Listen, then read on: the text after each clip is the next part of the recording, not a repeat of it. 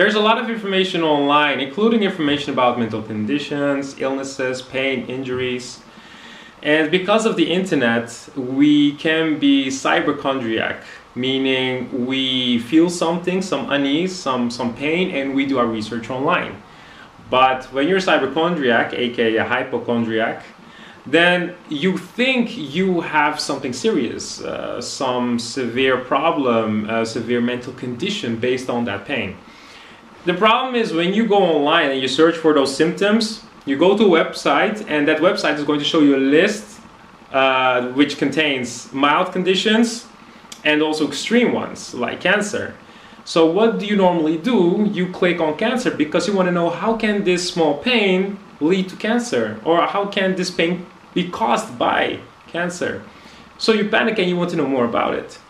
But everyone is doing it. A lot of people will click on that link, meaning that Google is going to associate that link with those keywords. And how Google works is the more clicks a website gains, the more power it's going to have. So what Google does is it's going to rank those sites higher in the search results when you search for those keywords. In other words, it is possible that when you go on Google and search for specific keywords, a specific pain, that you will quickly see information about those extreme conditions. And that's why you want to be careful. That's why you want to become rational and not use Google as a doctor all the time, because you will quickly think you have something serious. It will frighten you. It will make you anxious, because when you see all that information, all the things you might have, those conditions that in 0.001% is possible that you have, that probably is not the case.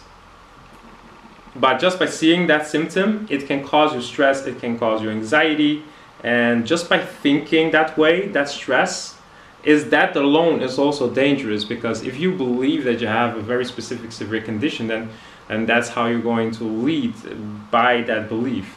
But that's a different story. But what matters now for this video is, don't play doctor all the time when you have some specific condition. Be prepared that Google is going to come up with a lot of symptoms. Not that you cannot have those symptoms, but the chances are just so slim, so small, that you have that particular condition just because you have this pain. So be careful. And also, don't go to the doctor and say, hey, I've searched on Google, I have this and this problem. You don't be so sure. There are so many symptoms that you can have, and also depends on the context, age, gender. There's so many varieties, so many factors that come into play when it comes to specific condition. So that's why be aware of the fact that the internet can throw you so much information that you want to stay cool, remain calm, and just go to a doctor if you're unsure about the specific condition or problem or pain that you have, and try to avoid the internet, because